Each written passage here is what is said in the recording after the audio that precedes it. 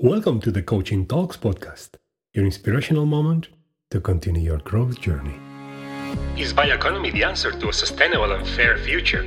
Today, we'll talk about the importance of bioeconomy together with the director of the European Forest Institute, Mark Palahi. And now, relax and enjoy.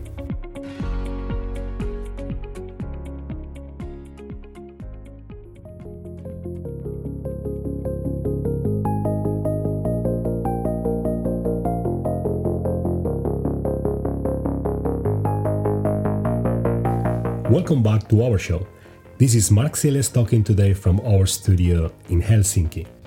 It was mentioned in an article published at the World Economic Forum written by Frank Rischberman, director of the Global Green Growth Institute, that bioeconomy is a hot topic for scientists and policymakers. Rapid advances in molecular biology, combined with big data and artificial intelligence, have resulted in big jumps in our understanding of living organisms, including the biomass produced by plants and animals at the level of their DNA. That has gone hand in hand with technologies that allow scientists and industry to manipulate easily everything from enzymes to bacteria to plants and animals. Industry can now make bio-based plastic from plant oils rather than fossil-based sources. So rapid are the changes in science and manufacturing, and so profound are its implications, that some refer to the new bioeconomy as the fourth industrial revolution. Bioeconomy refers to an economy that relies on renewable natural resources to produce food, energy, products, and services. This will reduce our dependence on fossil natural resources, prevent biodiversity loss, and create new economic growth and jobs in line with the principle of sustainable development. Mr. Rischberman's article also says that the traditional bioeconomy is not new. It is agriculture and forestry, or the agrofood system. But clearly the current agrofood system is not sustainable. It produces roughly a quarter of greenhouse gas emissions causing climate change, has led to degraded soils in a very large share of cultivated land. It's responsible for some 70% of all water used by man, and thus it's a key factor in water scarcity. It overuses chemical fertilizers that cause massive pollution in rivers, lakes, and coastal zones, and is responsible for the lion's share of deforestation, loss of wetlands, and biodiversity. Taking a look at the total energy produced and used by the entire world in 2016, we can see that 80% of the total world energy came from fossil fuels, 10% from biofuels, 5% from nuclear, and 5% from renewable, meaning hydro, wind, solar, and geothermal energy. Only 23% of that total world energy was used for residential purpose, that is heating homes and cooking, as well as lighting and appliances, while the 77% was dedicated to industry, services, and transportation. Iceland is currently the only country in the world that obtains 100% of its energy from renewable resources, with 87% of it coming from hydropower and 13% from geothermal power. The Ministry of Finnish Environment said in a report published about bioeconomy strategy that in 2030 the world will need 50% more food, 45% more energy, and 30% more water than today. The growing demand will result in a scarcity of natural resources and push their prices up. The availability of raw materials and efficiency of their use will thus become a new competitive advantage. Increasing environmental awareness and more stringent legislation will also be drivers in the manufacture of products that have less harmful impact on the environment. This global development lays the foundation for a change towards bioeconomy, so it's justified to refer to the transition from a fossil economy to a bioeconomy as a new wave of economic development.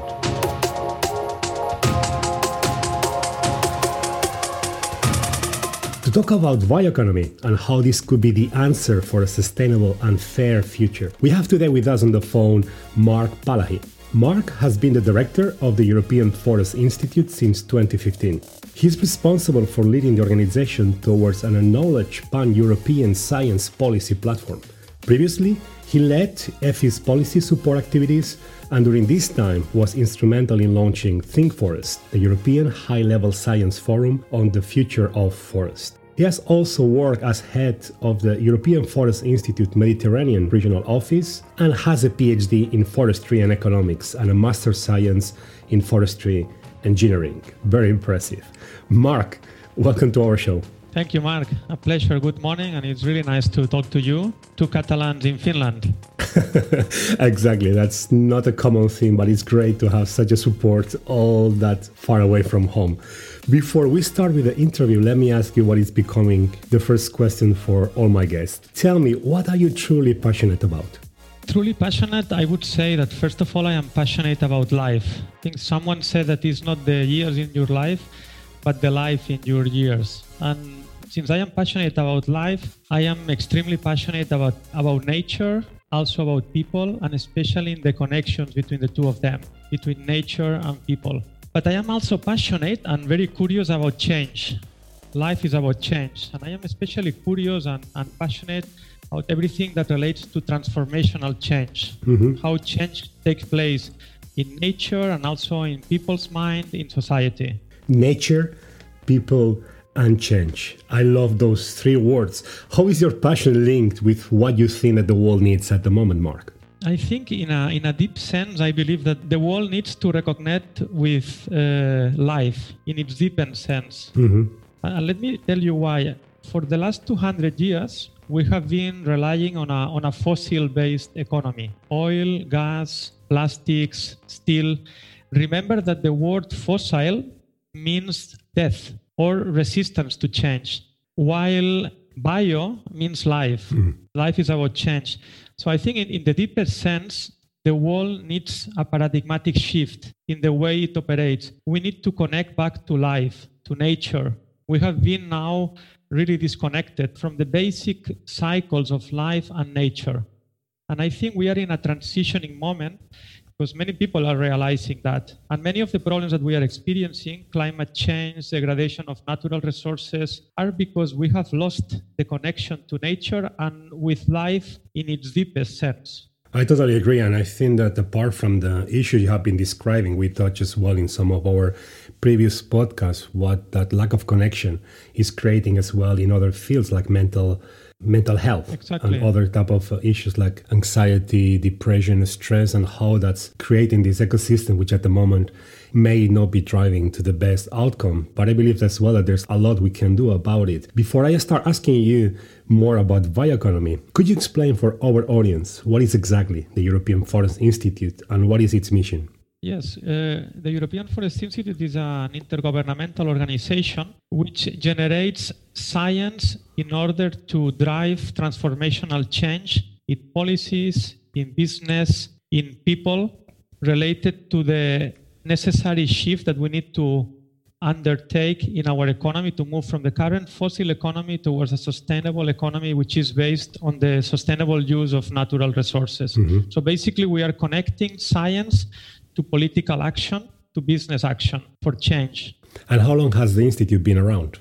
Last year we celebrated our 25th anniversary, so we have been working for the last 25 years, but it was recognized as an international organization back in 2005.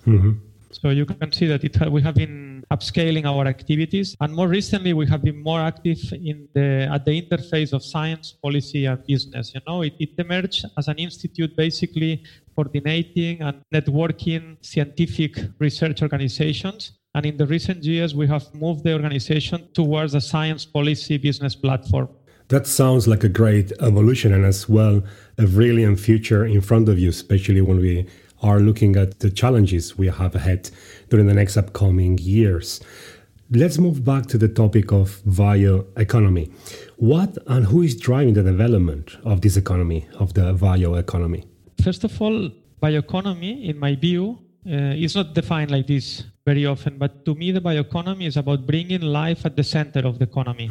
As I mentioned before, bio means life, so the bioeconomy is about bringing life at the center of the economy. It is about valuing nature, natural capital. In the past years, the bioeconomy has been very much led from the laboratories by scientists from material science, biotech, biological related organizations, innovation. And at the laboratory level, the bioeconomy is already a reality. So scientifically, the bioeconomy is a reality. I think the challenge that we are facing now is that in the next years, we need to bring this reality from the laboratory to the economic scale, to the societal scale. So we need to really upscale the possibilities of the bioeconomy and bring it, transform it from a technological reality into an economic reality. And to do that, we will need regulations. We need the governments to become active. We need investors. We need to explain to the potential investors what the bioeconomy is about, why it's so important in terms of environment and business, so that we will channel the investments necessary to upscale from the laboratory to the economy.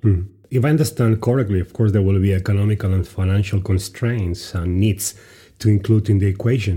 And how can those boost national economies and employment? How will it affect countries and people? I think there is a very easy way to see the benefits of the bioeconomy. And if you look at the ownership, for example, of our biological resources, for example, look at our forest. In Europe, there are 16 million forest owners. Compare that to who is owning oil resources, gas resources, minerals, and many other things. So basically, if we put our biological resources to work for our economy, it's that we recognize nature as the power of our economy. I think we will be able to have a much more inclusive growth, so we can distribute wealth in the territory in a much more democratic way. And the bioeconomy also is about innovation. It's about connecting technology and innovation to nature to produce new products, new services. So it will deliver also high added value products and high added value jobs. It's a way to reinvent our economy, to modernize our economy by bringing it back to nature. So it will offer benefits in terms of employment in rural and urban areas, and I think it will catalyze new innovations and smart and sustainable growth in our European and global economies. So you see a potential for the bioeconomy and a big potential to create employment as well. And when we talk about employment, we talk about new jobs, not redefining jobs that already exist. I think so because we will need to reinvent ourselves.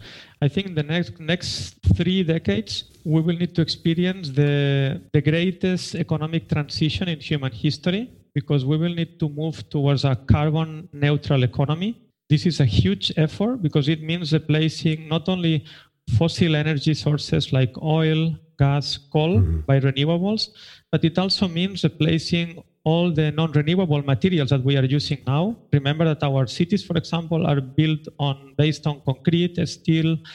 Then also we have the plastics issue. So it means shifting all these materials and energy in key industrial sectors towards new types of products that are based on renewable sources. And the only way to replace non-renewable materials is by using renewable biological resources. So the bioeconomy is an important part of the solution for this transition.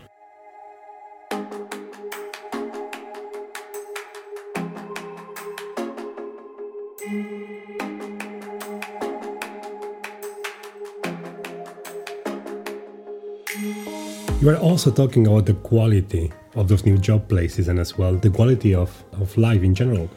Worldwide, 3 billion people still do not have access to clean energy for cooking, meaning that they prepare food on open wood fires, for example. How can it be a driver for growth thinking about bioeconomy, especially in the areas where it's needed the most to increase this quality of life? This is a very, very good question, Mark, and I think that in many areas of the world, nowadays, the case of Africa is very clear. Low efficient bioenergy using wood is the main source of energy in many of the rural areas for cooking, for heating, for many things. An important transition in the coming years will be that these people will utilize other types of energy sources like solar, for example, and then the current biological resources like wood that are being used for low efficient energy could be used for higher added value materials. Now the interesting development is that a new generation of biorefineries are emerging in many parts of the world. This means replacing the traditional oil refineries by bio-based refineries. And I think this could be also a very important development for Africa and Asia to produce with their existing biological resources new types of materials like textiles, for example, is a very good example. In the future, we will need to replace polyester, synthetic fibers, but also cotton, which is not sustainable. And wood-based textiles is one of the most significant materials that we can use in the future to replace them. I think what you said now, it's also an important differentiation to keep in mind. What's the difference between that something is ecological or it's sustainable? Yes, exactly. This is a very important question that needs to be very clear. First of all, that something is biologically based doesn't mean that it's sustainable. Cotton is a very good example. Some uses of biological resources for energy also are clear. And there is another important aspect, that renewable resources like biological resources do not mean that they are unlimited. So they need to be managed and transformed sustainably. So we need to be very careful, and this is why resource efficiency and using our biological resources in the best possible way is crucial. Mm-hmm. So renewable doesn't mean unlimited, and bio-based doesn't mean sustainable. Those are extremely good points, especially when we hear a lot of talk about what is called the circular economy. So how would you say that how different the circular economy and the bioeconomy concepts are, and why should they be brought together? Yeah, very, very good, because there is a lot of misunderstandings also in this. And first of all, I think that the bioeconomy and the circular economy, they need each other in order to replace the existing linear fossil-based economy. Why? I just mentioned that biological resources are renewable, but they are not unlimited. And therefore, they need to be used efficiently, intelligently, and sustainably. And to do so, we need to join forces with the circular economy, which is about resource efficiency, and especially is about designing materials and products in a new way so that they can be easily reusable, recyclable.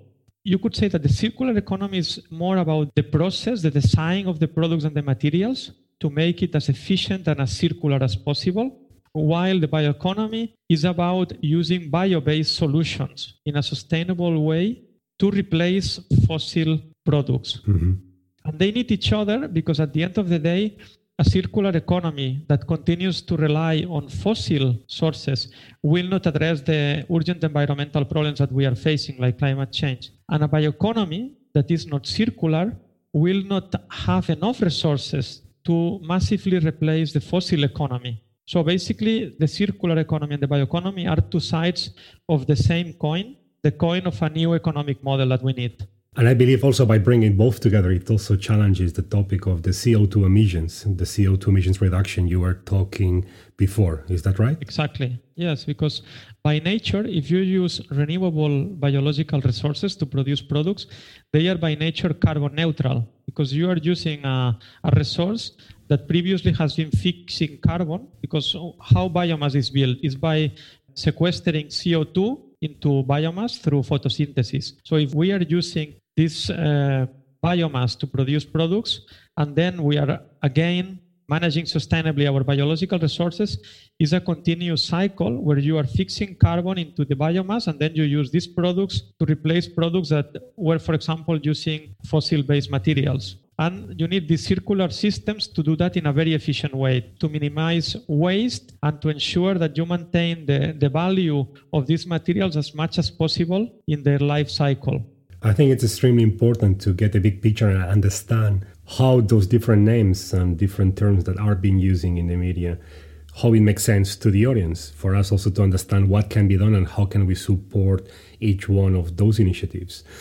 Lande Zuidema, the coordinator for climate and energy work of FERN, non-governmental organization that influences EU policies that impact forest and forest peoples globally, commented back in 2015 that the forestry sector provides an example of where different demands compete and a better understanding is needed for resource efficiency and trade-offs between different uses in the light of a circular economy.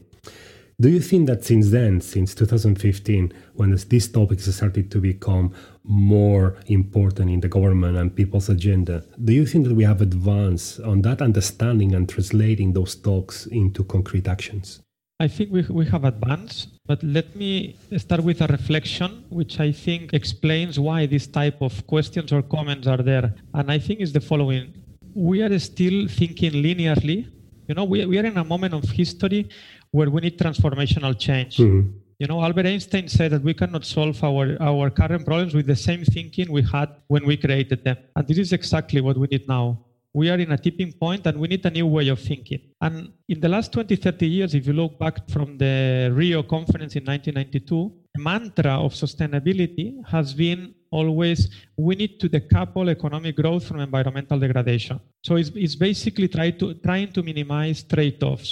But to be honest, I don't think this is what we need. I think we need a paradigmatic shift in our way of thinking.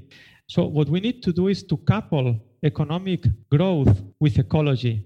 What we need to do is to connect nature, to recognize nature as the basis of prosperity. And I think this is a fundamental difference. When you try to decouple economic growth from environmental degradation, you are trying to disconnect two different things. Basically, you are trying to continue doing the same thing, but minimizing the impact. And I think this is wrong. What we need to do is to recognize that our economy in the past has failed to value nature, to value our natural capital. So we need to start from the point of view that nature, natural capital, ecology should be the basis for a new economy. And in that sense, it's about building synergies, not about only trying to minimize trade-offs, but completely the opposite, trying to build synergies. And if a sustainable bioeconomy at the end of the day requires biodiversity, investing in biodiversity. So the companies that are relying on a bioeconomy should be the first ones to invest in biodiversity, in the resilience of our environment. But the comment that you were using, which is very typical, this comment is, okay, yeah, but if we use forests, we use biological resources, then we will have an impact in biodiversity. But this is the old thinking. What we need to do is that since we need to rely on nature as the engine of our economy, we need to first of all take care that we invest in nature.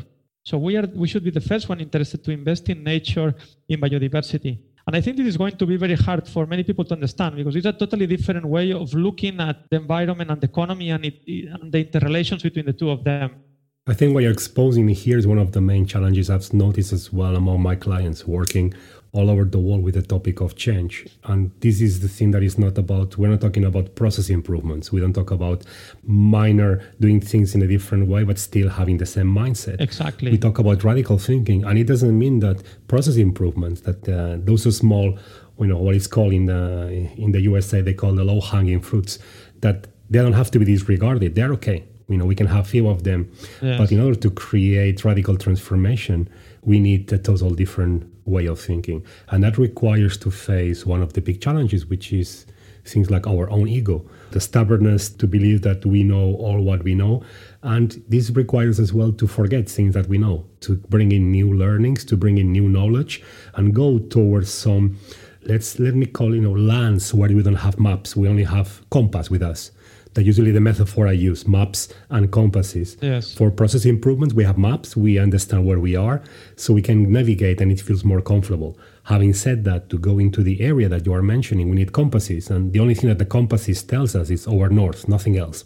And to have that north, we need a strong vision as well to be on place. Yes. So for institutions and companies, what I've seen, when they lack, first of all, the north, they lack the vision and the strong passion to go towards that place where they know that they don't have maps, that they only have a compass, and they will have to face the struggles, they will have to face failures, and they will have to learn new things. And that's okay.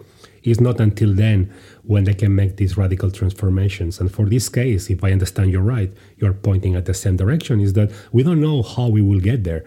But if we have a strong vision and we have the eagerness to try and learn new things and use this compass that tells us what is the north, what is that passion that we want to strive toward, we'll get there at some point. But we just need to understand that it's a lot of learning and unknowns we'll need to face, and that's okay. Exactly. Fully agree, Mark. And I think many times I use this parallelism that if you look back to the Renaissance, from the 16th century up to the 19th century, we experience huge transformations. The Renaissance, the scientific revolution, the industrial revolution. So there were 300 years where we really put the basis for a modern era.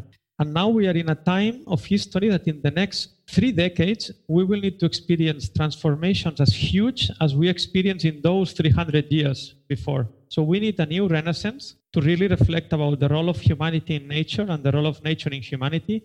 We need a new industrial revolution, which is based on the digital and the biological sub-revolutions, because at the end of the day, the digital revolution is transforming the way that we can understand nature and the way that we can unlock value from our biological systems. Mm-hmm. So I think the new industrial revolution would be happening at the interface, at the merging of the digital and the bio. And let me have a reflection about this digital revolution. Now it's very fashionable for companies, cities to be digital.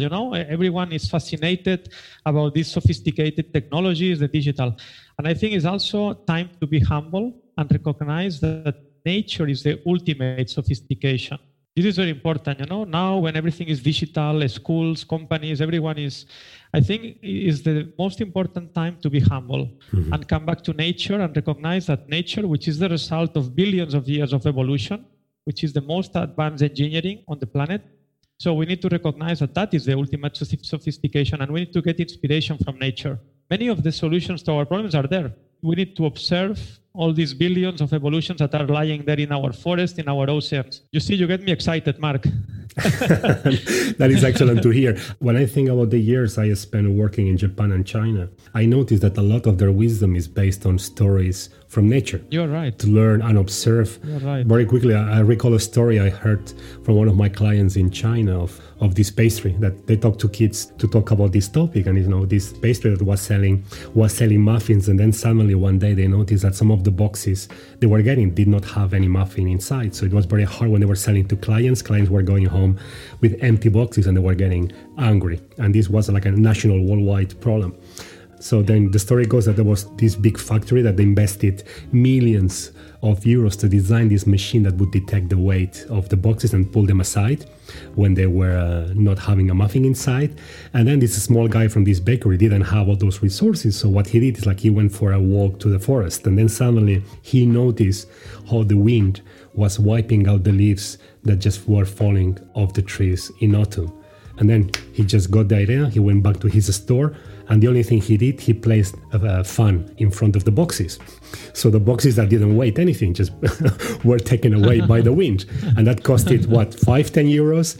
While the other guys, they use all the technology and they invest in millions. And these kind of stories have been used for many years through ancient culture. So I believe that what you're pointing at now, to stop for a while and reflect and look back at the answers we have around us, it's a very, very important factor. And that brings in mind actually one of your posts, Mark, that I read that I really like. You started your post, if I recall, mentioning Nelson Mandela, who once said that education is the most powerful weapon which you can use to change the world.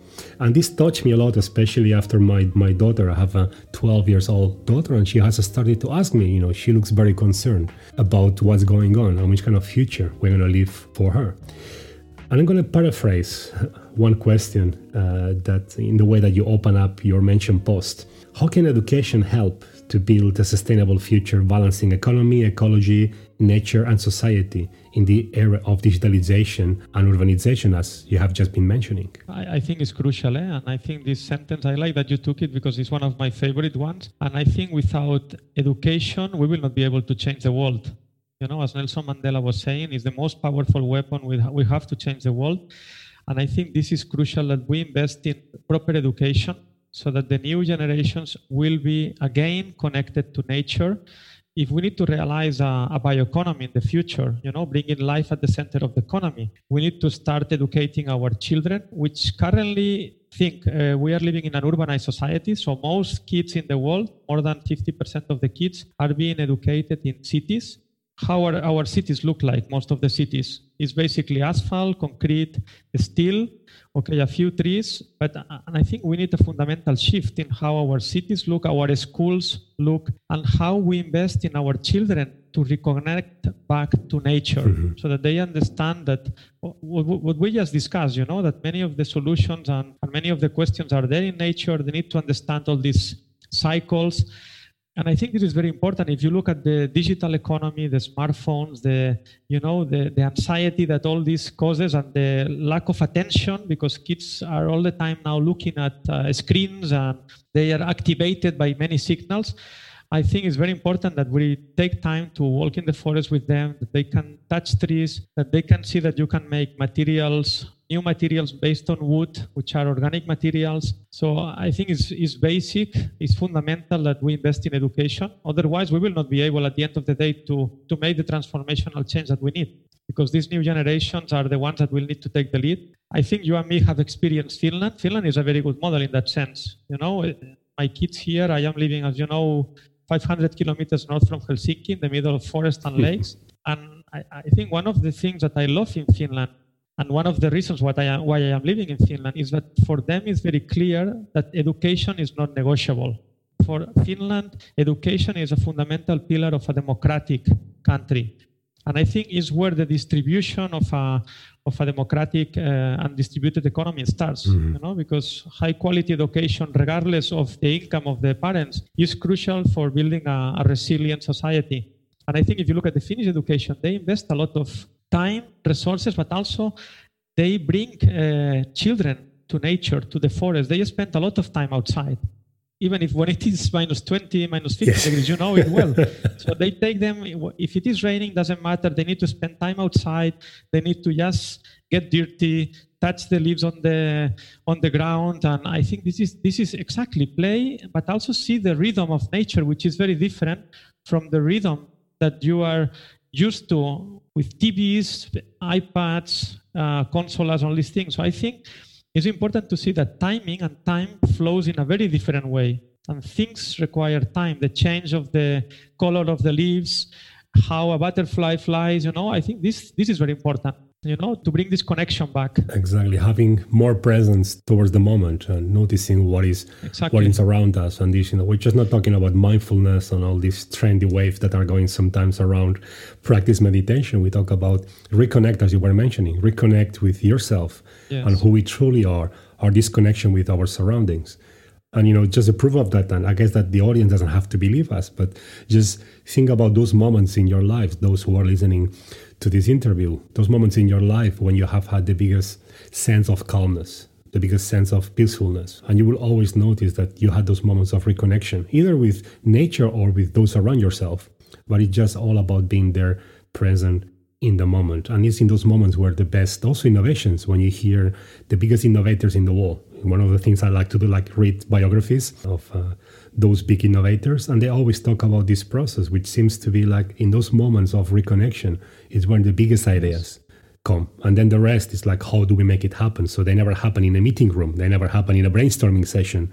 It seems that most of those great, amazing, innovative ideas happen especially or in those walks in the forest or by reconnecting with the moment. And I find that extremely, extremely interesting. And I'm very glad that you're mentioning that, Mark. No, you're totally, fully agree, Mark. And I think, one thing that you notice nowadays, I think we are overestimating the importance of meetings, to be honest. I minimize meetings nowadays, and we are underestimating the importance of being alone. I think it's very important to spend time alone, to think, to reflect, really alone, walking, biking, but alone. And I think many people are afraid to be alone. Mm-hmm. You notice that some people, they don't know how to be alone. And I think this is a fundamental change, an individual change that is important in the future, to know, to spend time alone, to think and reflect, because otherwise you cannot think. I 100% agree. That's one question that some of my friends have been asking now and then when I've been traveling so much. For example, when I had a 2 years project in Japan, and I always stayed a week alone after my sessions in Japan. And my friends were asking, but what do you do?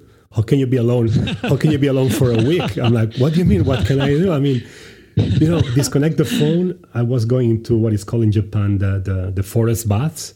So I was going to all this amazing nature that Japan has and just spending like 5, 6, 7 days reconnection with nature, with my own thoughts and getting that sense of calmness. But I always got the same question is, how the hell did you spend so many days alone? And like, what? I mean, if you're going to be by yourself, who the hell is going to want to be with you? If you don't want to be with yourself, right? That's a very good point. Exactly. That's the main lesson. Yeah. I face the same question when I explain where I am living. You know where I am living. You have been in my place. And you know that one of my hobbies is the ice swimming. Yes, I've been there with you. It was minus 25 that day, I recall. Yes. But you see, many of my relatives and friends, they ask me, but how can you live there in the place where you live, in North Karelia, middle of nowhere, lakes, forest, minus 20 in winter? Mm-hmm. And I said, well, yes, if you don't like yourself, it's not a place to be.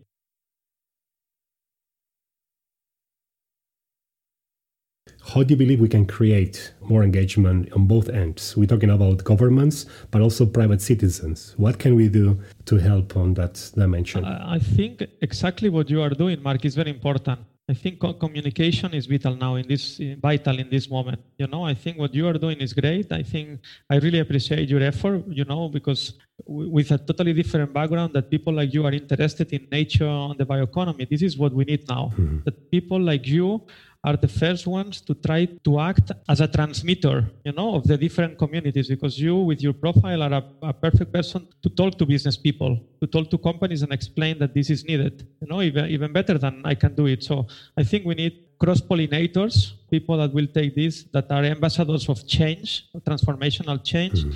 I think we need to engage also with media. It's very important that we engage with media, because at the end they can multiply the impact. So we are making an important effort at the European Forest Institute to have workshops and tours for journalists to explain all the importance of this change, because then if they are writing and they are explaining this, we will have a major impact. But I think communication is crucial now, because at the end of the day, politicians will react because there is pressure on them by citizens, and citizens, if they are not informed and they don't understand these things, they will not put pressure. So we need a lot of communication in the coming years. Makes total sense. For me, this topic, especially when I've been focusing on reconverting, you were talking about the paradigm shift. And one of the things that I noticed through my working experience is that people do not tend to like the word change. It's somehow, it's somehow pushing back, or people right away has a negative connotation. What I noticed that there's the other side, the paradigm shift on change, and what I like to call growth agent. So instead of becoming a change agent, how can you become an agent of growth? And that's more aligned with what you were describing a while ago, which is how can you grow as a human being? How can you help others? And at the end of the day, how can you help the planet? How can you help the environment to grow as well? Because if we don't create growth, change can mean anything. Change can also go for bad or for better. But I think this is about saving ourselves. This is about making sure that the human race will be here for many years to come. So for me, it's about creating or becoming this agent of growth. Yeah, very good reflection, Mark. And I think many people talk about changing the world, but no one is talking, or very few, about changing themselves. Exactly. No? And it all starts there. I think it was the Dalai Lama. I heard him saying in a conference I assisted here in Helsinki some years ago, when somebody asked, like, look, listen, I'm too small. I cannot do anything to change the world. And then he answered, like, well, look, listen, if you believe that you are too small to make a change, to create an impact, try sleeping with a mosquito. That's a good one, yes.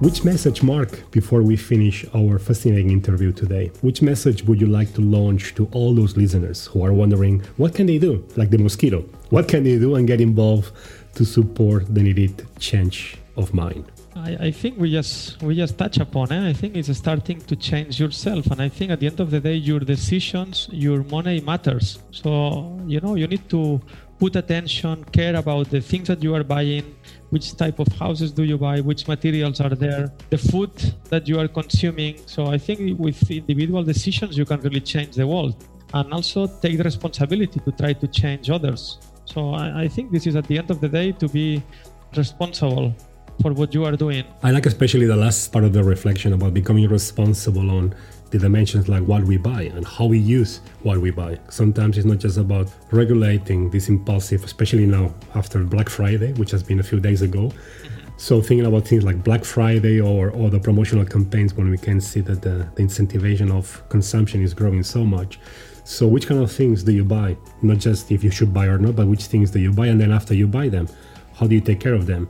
How long do you use them? And then after the usage is done, what do you do with them? Do you just throw them away, or can you even donate them? Is there a way to recycle them or just pass them so that item doesn't get trashed right away? Exactly, Mark. And I think one important reflection that many times we forget, it's not only about the circular bioeconomy and shifting materials, it's also about consuming less. You remember when you and me were kids, how many balls to play football you had? I mean, one, and then you were carrying, before you had one in the whole neighborhood, a couple of kids with a ball, and then you had to share the ball. Everyone was waiting for the owner of the ball to play.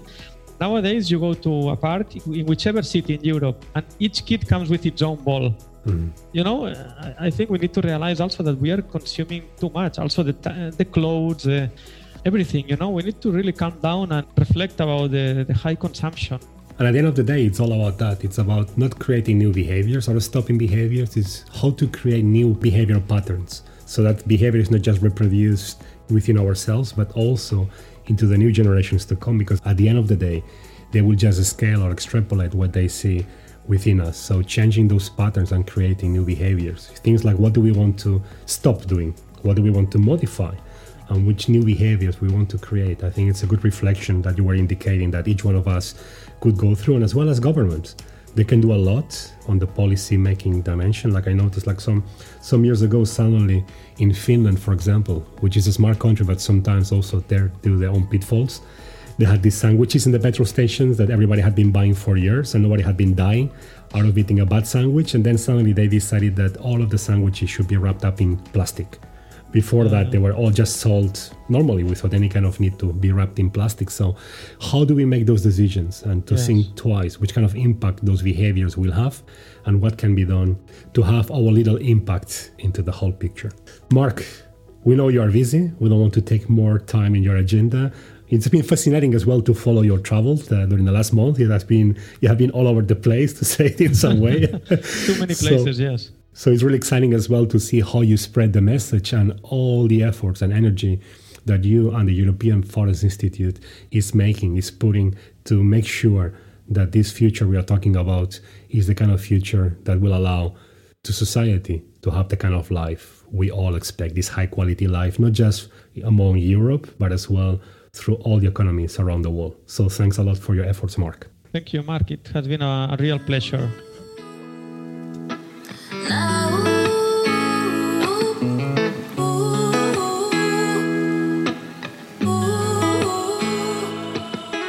So that was all for today, and thank you very much for being a loyal listener. Let us know if there is any topic you would like us to cover down in the space for comments. Have a great rest of the week. Goodbye.